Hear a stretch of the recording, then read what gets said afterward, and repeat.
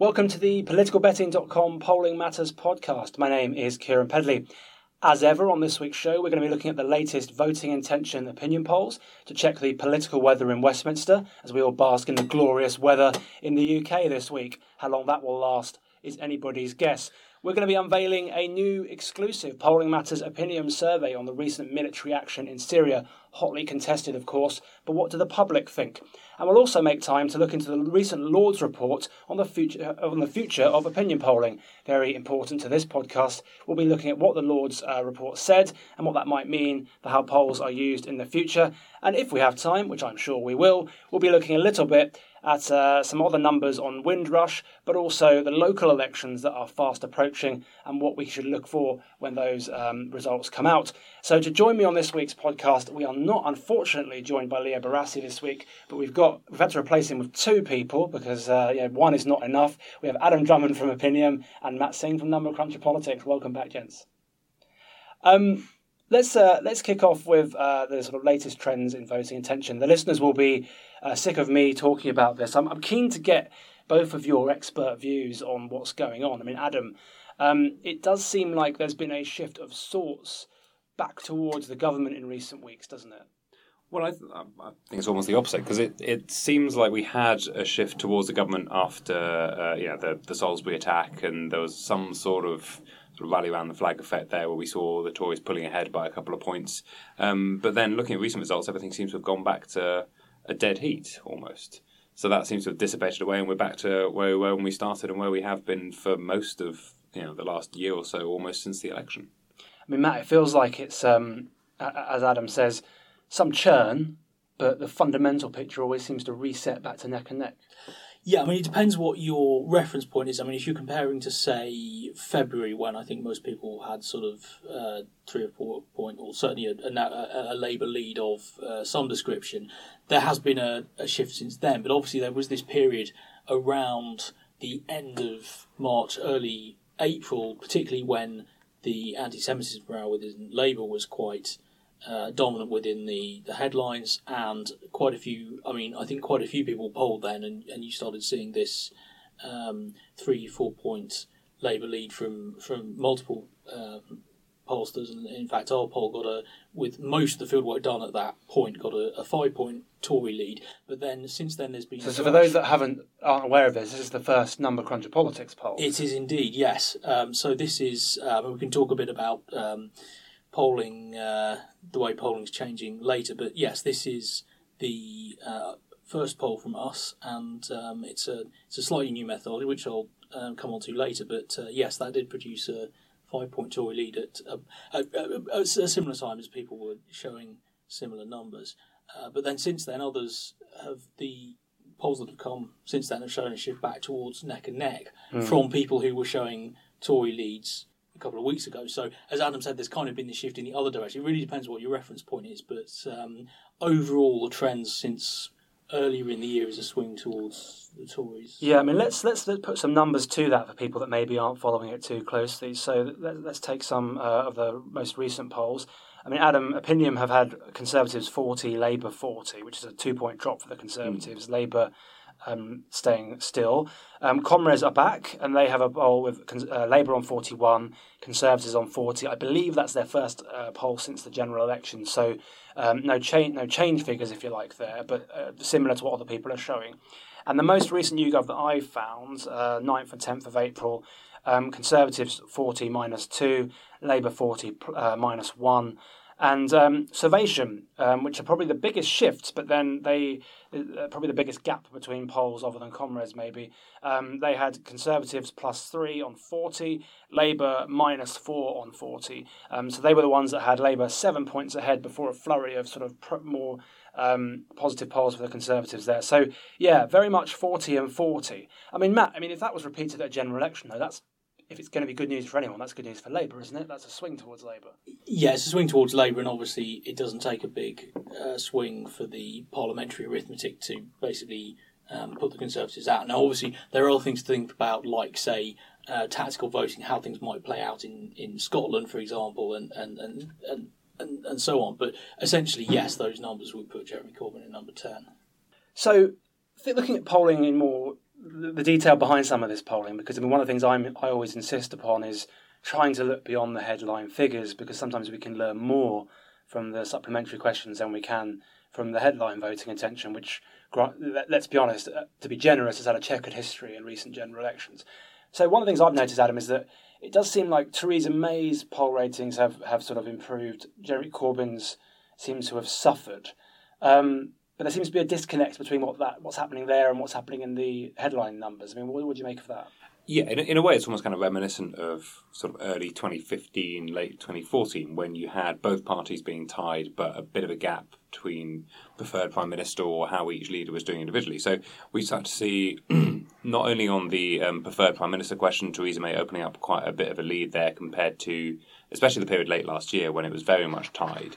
And also the gap in approval ratings, where if you look at the net rating for each of the two leaders, so the percentage approving minus the percentage disapproving, for quite a long period of time after the general election, Theresa May's net ratings were worse than Jeremy Corbyn's, and now she's overtaken him again. So we seem to be returning to that kind of, well, I say status quo, we seem to return to that kind of setup there. But what's interesting again is the lack of an impact on overall voting intent numbers.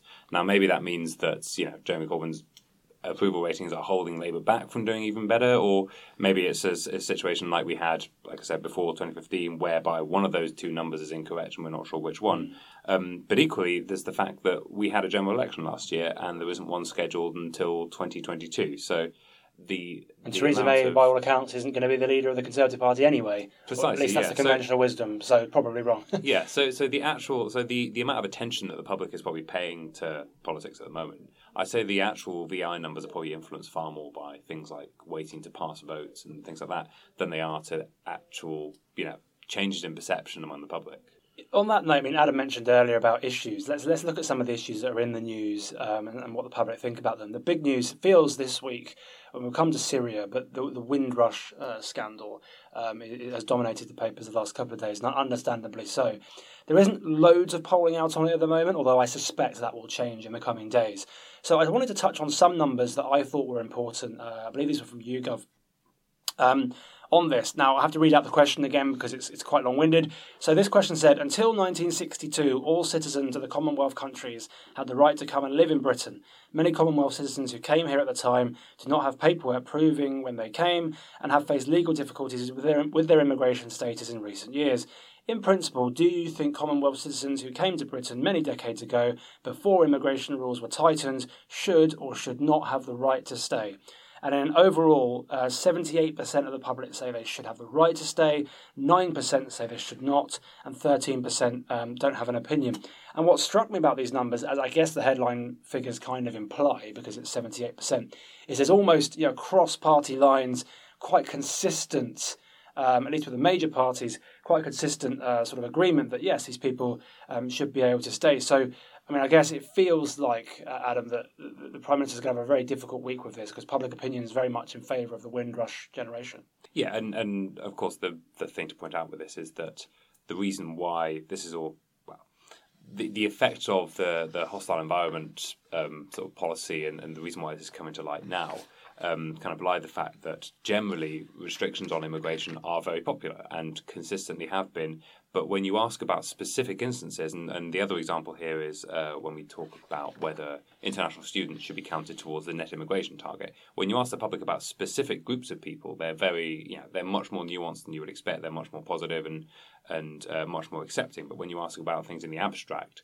there's a general kind of anti-immigration, no, cut the numbers down mood. So this is again kind of an interesting example. I mean, this is surely fairly kind of clear cut. Like there is a not. And I should say the government have said that they've been very apologetic and that they acknowledge there's a problem. I mean, how they're going to fix it is another question, of course. Yeah, and they're not sort of battening down the hatches and trying to sort of write it out. They are trying to do something about it. But yeah, I mean, if I could design a situation in a polling question to get a really sort of one-sided answer, not saying anything about the question, I'm talking about the situation more generally. If I could design something to get a sort of overwhelming acceptance, it would be something like this. You've got the mixture of the sort of the pro-immigration liberal side of the country who are naturally going to support the right of people to stay here, and then you've got the kind of the traditional kind of the Commonwealth connection and even mention of year in the past, I guess, which are going to bring on more sort of like Tory traditionalists. So it's the kind of issue which unites those two really sort of disparate sides of the country in one view. Yeah, I mean, it's quite interesting to think about, obviously this week also being the 50th anniversary of Enoch Powell's Rivers of Blood speech, which was around the time that many of these people would have come to the UK, and certainly the way the state of public opinion at the time about the immigration at the time is obviously very different to how people are asking about the same set of migrations now.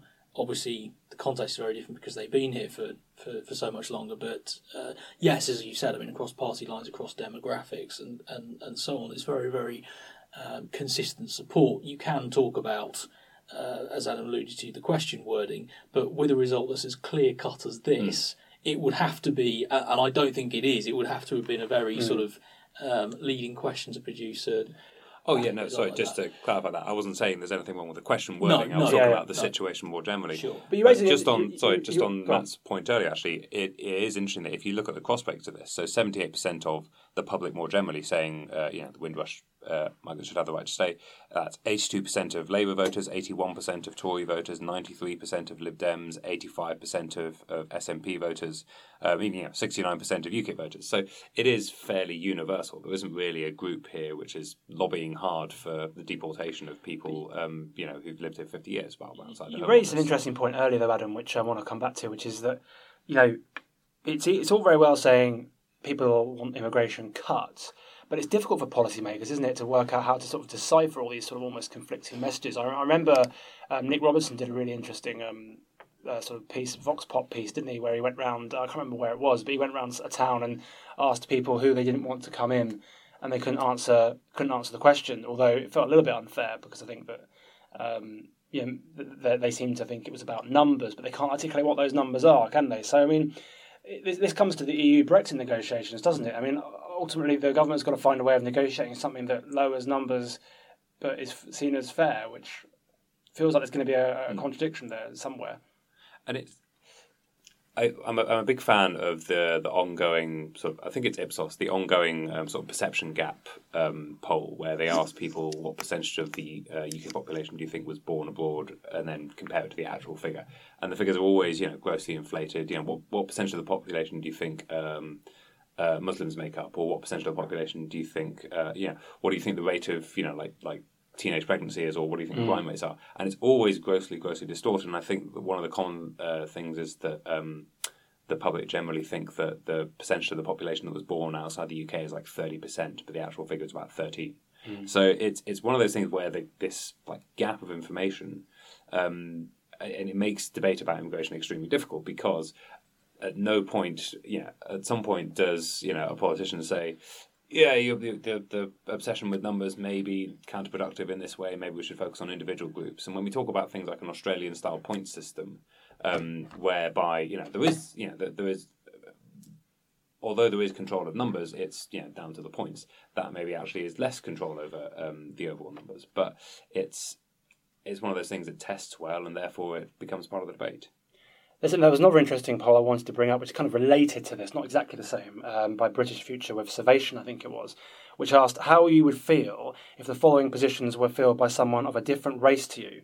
So we're moving away from immigration specifically here, but in the wake of the Enoch Powell anniversary of the Enoch Powell speech, looking at attitudes to racism. And of course, you can't ask people, well, you can try, are you racist, can you? I mean, and I suppose racism is I don't know if this is the right way of putting it, but it's a spectrum as much as it is either or as well. I mean, people have degrees of extremities there, maybe.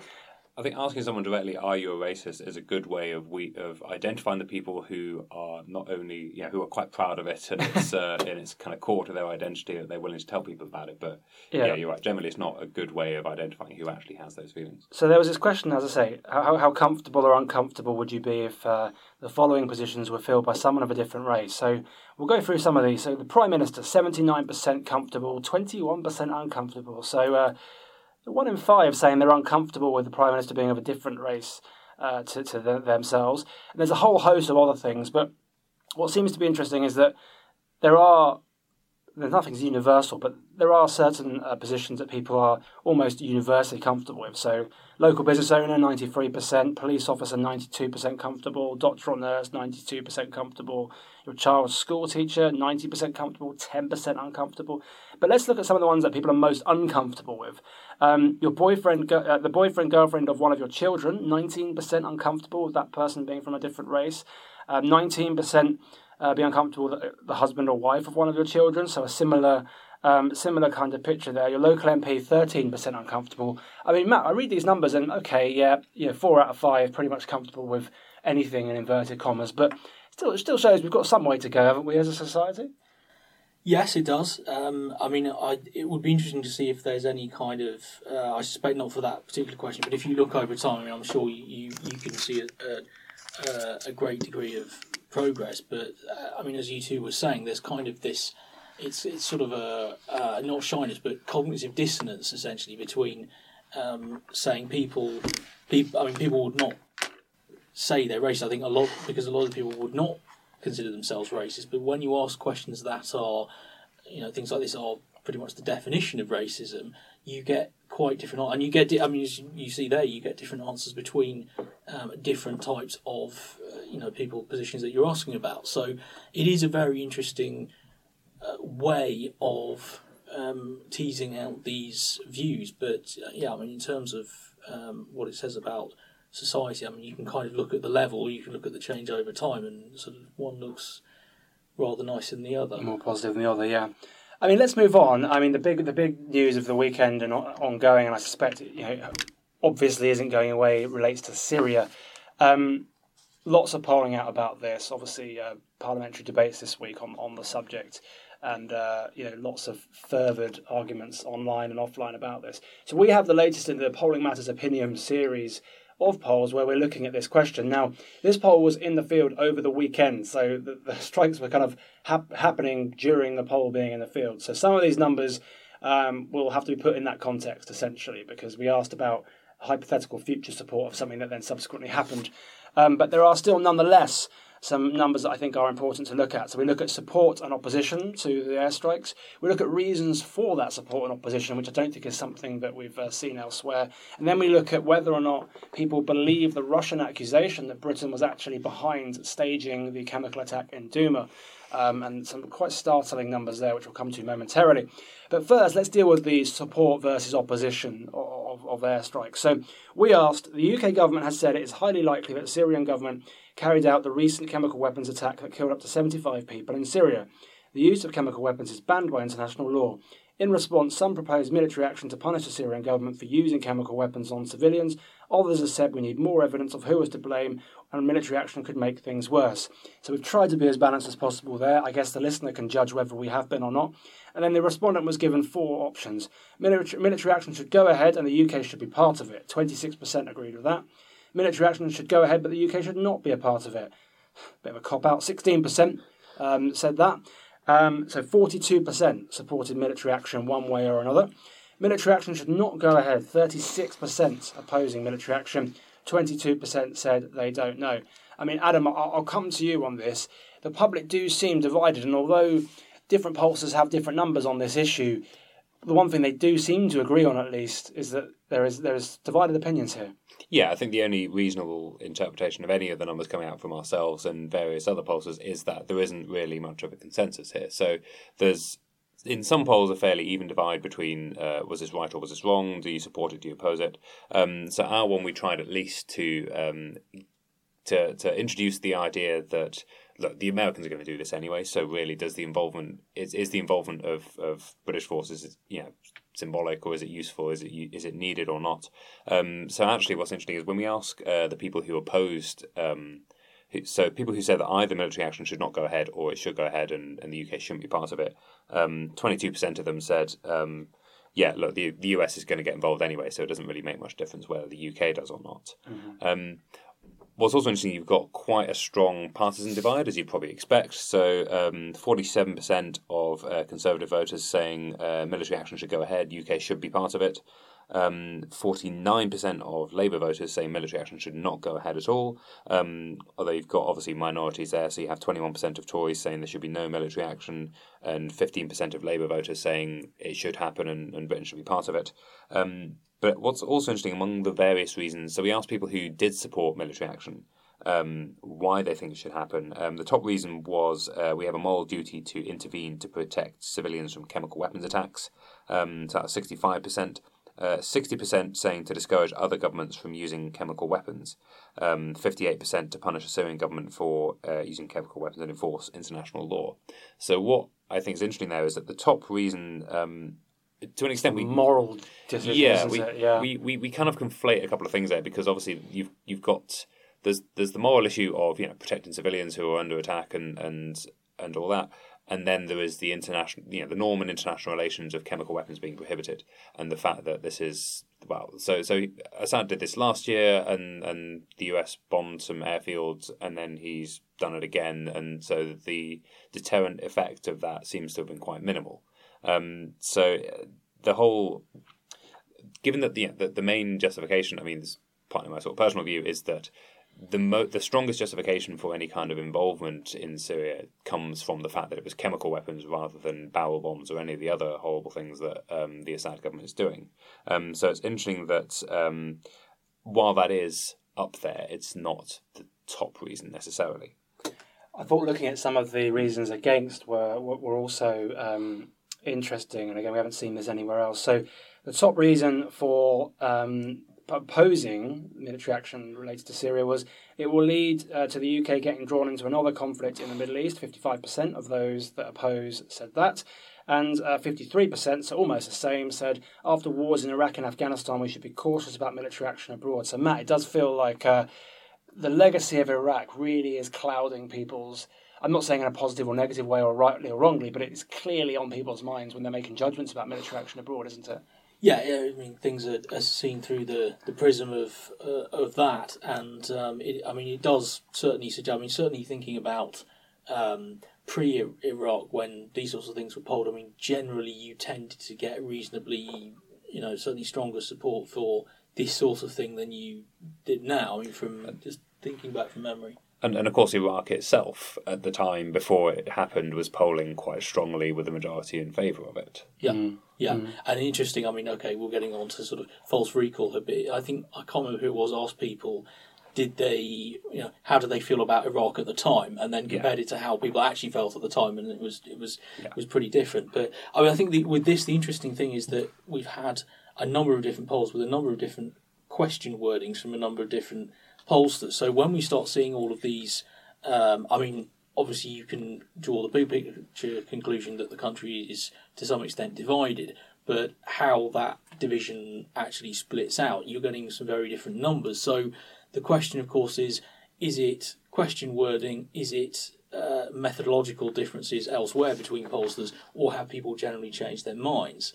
And it does seem looking through all of the noise, I think YouGov had they had to change the question wording slightly because one was hypothetical and one was after the fact. But it did look as though it does look as though the airstrikes actually taking place did have an effect in pushing people to be more supportive of them. Yeah, there might be a feeling of like, well, we're in it now, so I guess we better. We've done it now, so it's okay. Although, I mean, there was a point actually made by on Twitter by Patrick O'Flynn, who pointed out that beforehand, some people may well have been worried about some of the things that might go wrong, and after the fact, those things haven't gone wrong. It looks like there weren't any civilian casualties and so on. And so we're not at war with Russia yet. And we're not at war with Russia yet. So people's opinions might change because of that.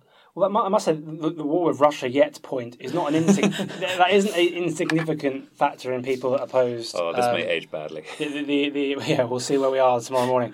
One of the reasons for opposing military action in our poll was it might lead to conflict with Russia, and 43% of those that sort of opposed military action against Syria gave that reason. So it's on people's minds. There's a couple of little nuggets I wanted to pull out of Labour voters. 30% of Labour voters say violence is always wrong. I always oppose war, which maybe a reflection of the new kind of Labour voter, part of Jeremy Corbyn's coalition. It's not 30% of Labour voters, we should say. It's 30% of Labour voters that opposed military action. So I don't want to create the impression that 1 in 3 Labour voters are 100% anti-war in all circumstances. That's at least not what these numbers say. There's also 1 in 4, or 23%, just shy of 1 in 4, of those Labour voters opposing military action said that the UK shouldn't be on the same side as Donald Trump. That's versus 16% of the overall population that opposed military action. So, I guess that people see things through the prism of the US president too. The final question, and I think we saved the best till last, I think, the most controversial, was about this.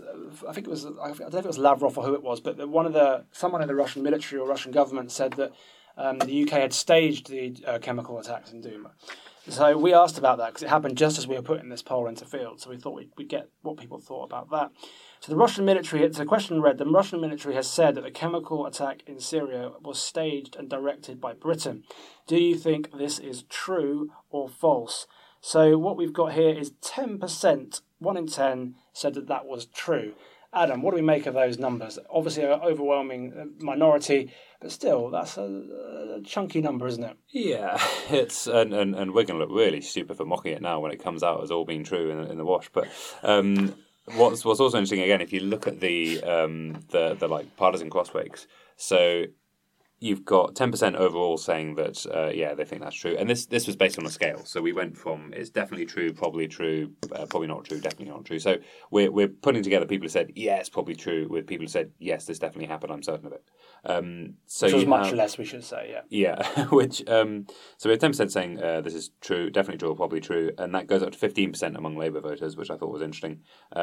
Drops down to 6% among Conservative voters, and it's probably just a function of age, but it's also interesting that 18 to 34-year-olds, 16% of them think that it's true or probably true, versus only 4% of those aged 55 plus. Although, like I said, probably a function of age given the age skew in voting intention. I mean, I wouldn't dismiss these numbers. I mean, there'll be people that laugh about them or think, well, it's only 1 in 10, it's a poll, how much can we read from that? And I suppose we don't know what the trend of these sorts of things is doing over time. That might be something we look at in future podcasts. But at the same time, lots of information flying around on social media these days, lots of talk about fake news and that sort of thing, isn't there? And again, let's assuming it is fake, of course, which I do.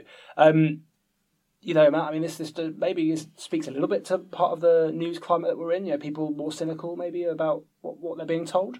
Yeah, I think there's certainly it's very interesting to study this, and it's certainly going to be interesting. Assuming we're all still here to look back in the future and study this point in history. This is a grim episode of the podcast. It's getting a bit dark. It is indeed. I guess the point here is, I know we don't like to deal in hunches too much on this podcast, but do we think that 1 in 10 is something that you'd always see, or do we think that's?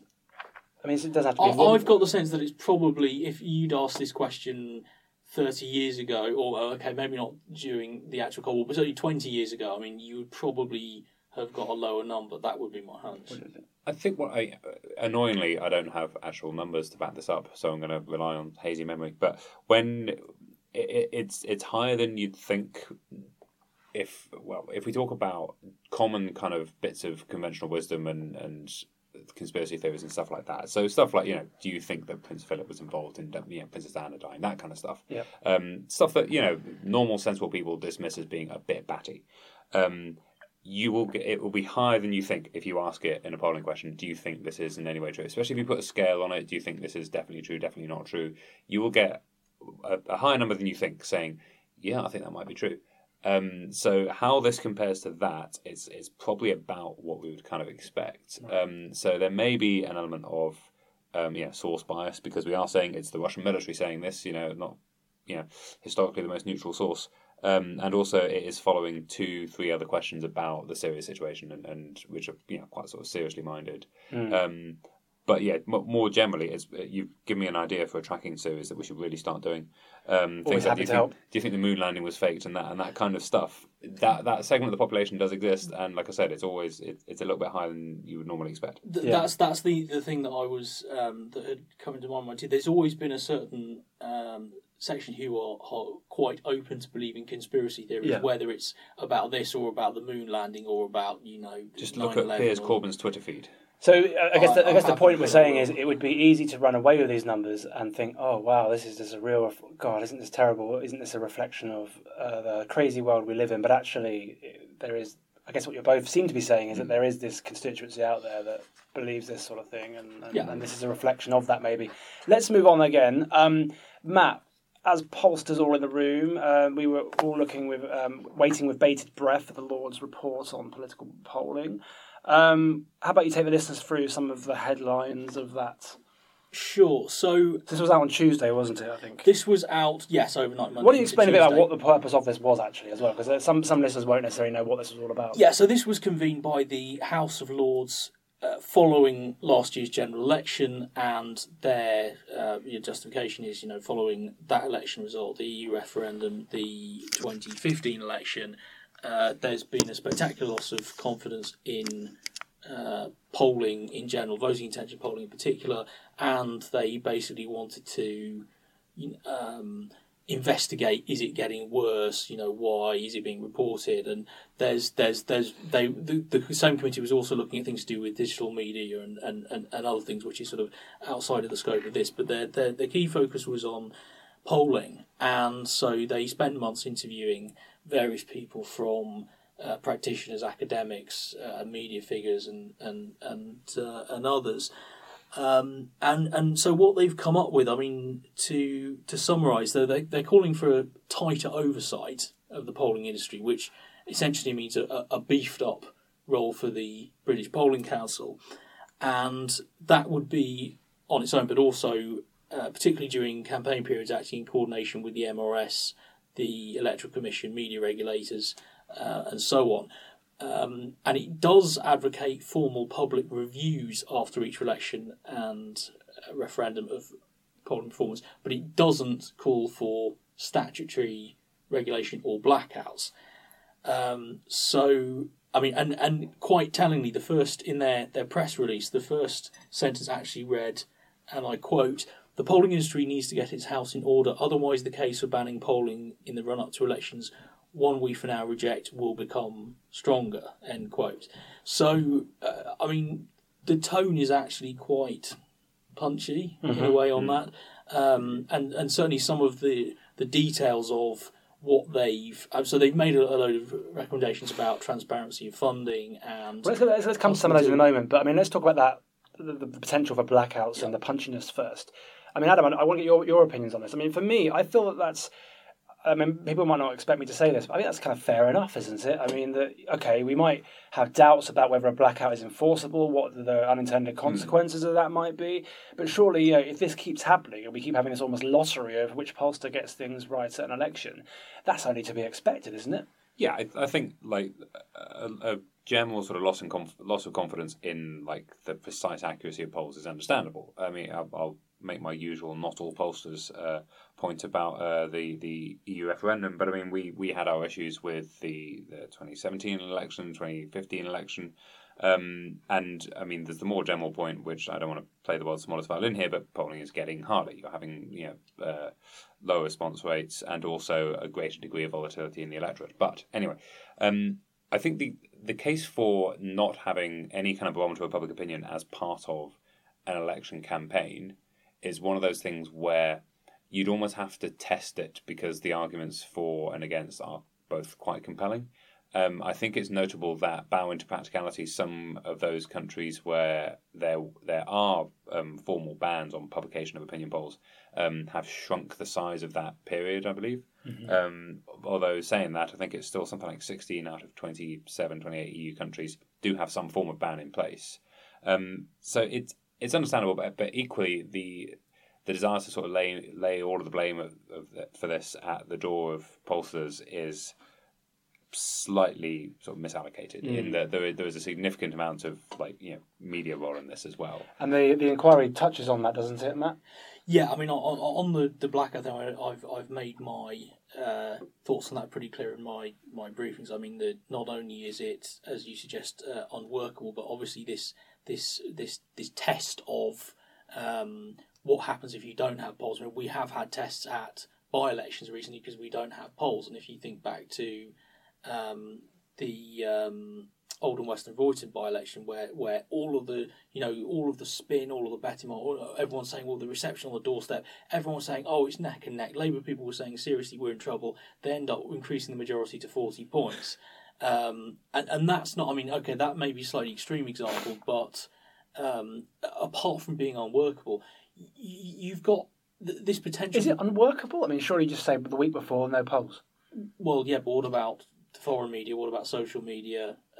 There's no way of stopping them. So, and from the point of view of a polling company, for us, it's the trade-off between is the sort of increase in business that we would get from clients commissioning private polls, where we could even just syndicate it, just do the same bit of research and then sell it off to 10, 20 different clients who then sort of distribute it internally, but it's not quote-unquote published. And someone leaks it. Yeah, which will inevitably get leaked at some point.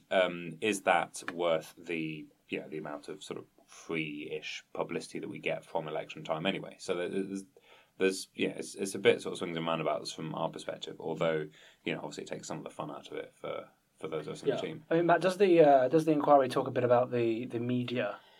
Yeah, and how polls are used?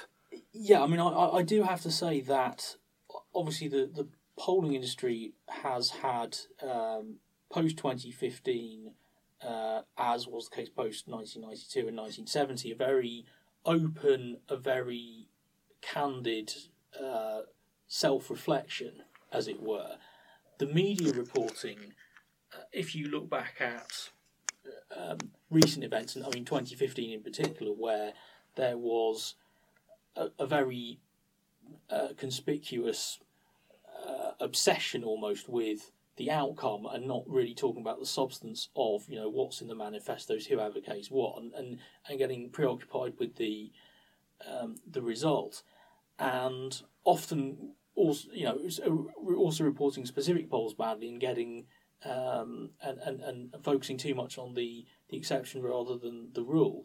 The report, it's interesting because the general sense I get is that it does properly acknowledge those things, but then it kind of seems to put the blame almost on them, and not put the blame perhaps is too strongly, but to make suggestions about how the polling industry needs to change, when in fact in a number of cases the issues here are not so much the polls themselves but the way that they're being communicated to the public. So in particular, I quite like the idea of, and this came up in the Sturgis review after 2015, of us publishing sort of confidence intervals. So here's, based on a standard statistical sort of margin of error, this is what you think at 95% confidence interval. The actual Labour number, the actual Conservative number is between this range, and then somebody looking at all of those would be able to see that actually in a series of like 4 or 5 polls published, if those numbers are all within that range, then really it hasn't changed much. But the problem is, obviously, try convincing a journalist to go with a confidence interval, and we work with journalists who are really well, if you look at the YouGov model, that turned out to be very, very good. Obviously, that had very wide confidence intervals, and they pick you pick the middle number, don't you? You need a number that you're going to report, and then you pick the middle one, and then we're back to where we were. And the other thing to bear in mind is that, firstly, how do you calculate those confidence intervals? Do you use theoretical margin of error, which we all know is nonsense? Do we use empirical margin of error, which of course then you can have a debate about how you calculate that. But the other thing, of course, to think about with confidence intervals is that those have their own potential issues with communication too, because most of the people listening to this might well understand that we're talking about probability distributions, and 95% of the time, or whatever the percentage is, it'll be within that range. But you can certainly see the potential, at least, for that to be presented in a way such that this is the absolute range, it cannot possibly be outside of that, and that itself is a risk. So it's even more certain than just going with one number when people intuitively have an idea, it could be a couple either side. I guess final question for each of you, is we're running out of time. I don't think we're going to get to the local elections this week, but when we're thinking of the future of polling then, and how people should be using some of these numbers, I mean, what would your respective advice be to either just the average person reading the news or looking at Twitter, trying to make sense of this all, other than listening to Polling Matters, which I think which is just a given. I think you should do that. What Adam, would you say to people that how best to read how best to read polls. So the thing that I always say when confronted with this kind of thing is like polls should not be your only source of information. That you should be. I remember reading lots and lots of articles after the 2015 election in particular, with lots of journalists saying that, oh, well, the polls are telling me one thing, but my instincts and all the other information I was getting was telling me another, and I believe the polls. And well, no, you should be taking those two things. That is your sum of information, is that you're getting contradictory things. That should give you a giveaway. That's one of the ways that we put a bit of skepticism about and are able to sort of get an idea in advance of whether or not the polls are going to end up being right or wrong or something like that. So you should be looking at. I mean, this was always the downside of both the 2015 and 2017 election was the advice beforehand was always. Don't just look at one number. Take the average of the lot. Look at what the totality of polls are saying, and then make a judgment call according to that. And then, of course, that gave us the wrong result both times in a row. But in general, the principle still stands, which is that you should be looking at multiple sources of information. You should be taking lots in and forming a judgment based on that. Because nobody in the polling industry is trying to get that wrong. We are still trying to come up with the most accurate reflection of public opinion that we can get. But I think some like acknowledgement that it shouldn't be the whole of your information. Yeah. Absolutely. I mean, Matt, final word to you. I suppose there's two things immediately kind of come to mind, and your recent poll might shed some light on this. I mean, one is what Adam said about how we use different sources of information. I know you've done that in some of your models, but also in polling itself is going to have to keep changing as well. Yeah, I mean, as research has shown, polling hasn't actually become less accurate in absolute terms over time. But the only reason that that's the case is that innovation has been continuous, and to keep up with the increasingly difficult environment to do polling in, polling has had to change, and polling is changing. And what I've been trying to do with this, the polling that I've been doing with Number Cruncher Politics, is actually to look at where you're drawing a sample from, try and find ways to reach these harder to reach groups. And so essentially the method is partly conventionally drawing polls from online panels, although carefully selected panels, to try to find the ones that are not normally used for political polling, because obviously you don't want a panel full of activists. And then also using non-panel, so river sampling techniques. So essentially things like, for example, intercepting people on websites that are not about politics and giving them surveys. So this is getting the non-voters, the non-engaged types. Yeah, the sorts of people who would not join a panel. And it's quite clear that those sorts of people are different. I mean, it's not perfect for all demographics, but that combined with panels seems to work reasonably well. And certainly the initial results are promising. I mean, without before even applying the demographic weights, we asked how they voted in the 2017 election. We got a 2-point Tory lead. We asked about the referendum. We got 52-48. And the turnout profile, no youth quite matched the BES. So while I can understand if others are sceptical. I'm sceptical. I apply the same scepticism that I'd expect others to apply. But certainly at this stage, it does seem as though we're making some progress on sampling and getting a sample that, based on the pretty much all the data points available, looks quite like the BES numbers. So on that sense, it seems to be seems quite promising. But yeah, I mean, the industry's got to keep evolving. There are other people coming in to it and trying lots of different things, and I'm sure you'll be speaking to some of them over the coming months. But yes, I mean, the industry is at an interesting and important point in its history, but I think the future looks bright. So I guess keep a healthy dose of scepticism and keep listening to Polling Matters seems to be the conclusion. That's all we've got time for this week's Polling Matters politicalbetting.com podcast. Didn't get to local elections this week, but we will do in the coming weeks as we look ahead to May and people going to the polls there. But for now, thank you to my guests, Adam Drummond and Matt Singh, and thank you once again, dear listener, for listening. If you can see your way to giving us a share on Twitter or Facebook or LinkedIn or anything that that you use. Tell a friend about us. Give us a like on our Facebook page or a positive rating on iTunes or a nice comment. We're nice people and it helps get our name out there. So anything you can do to help would be very much appreciated. But for now, thanks for listening and enjoy the sunshine.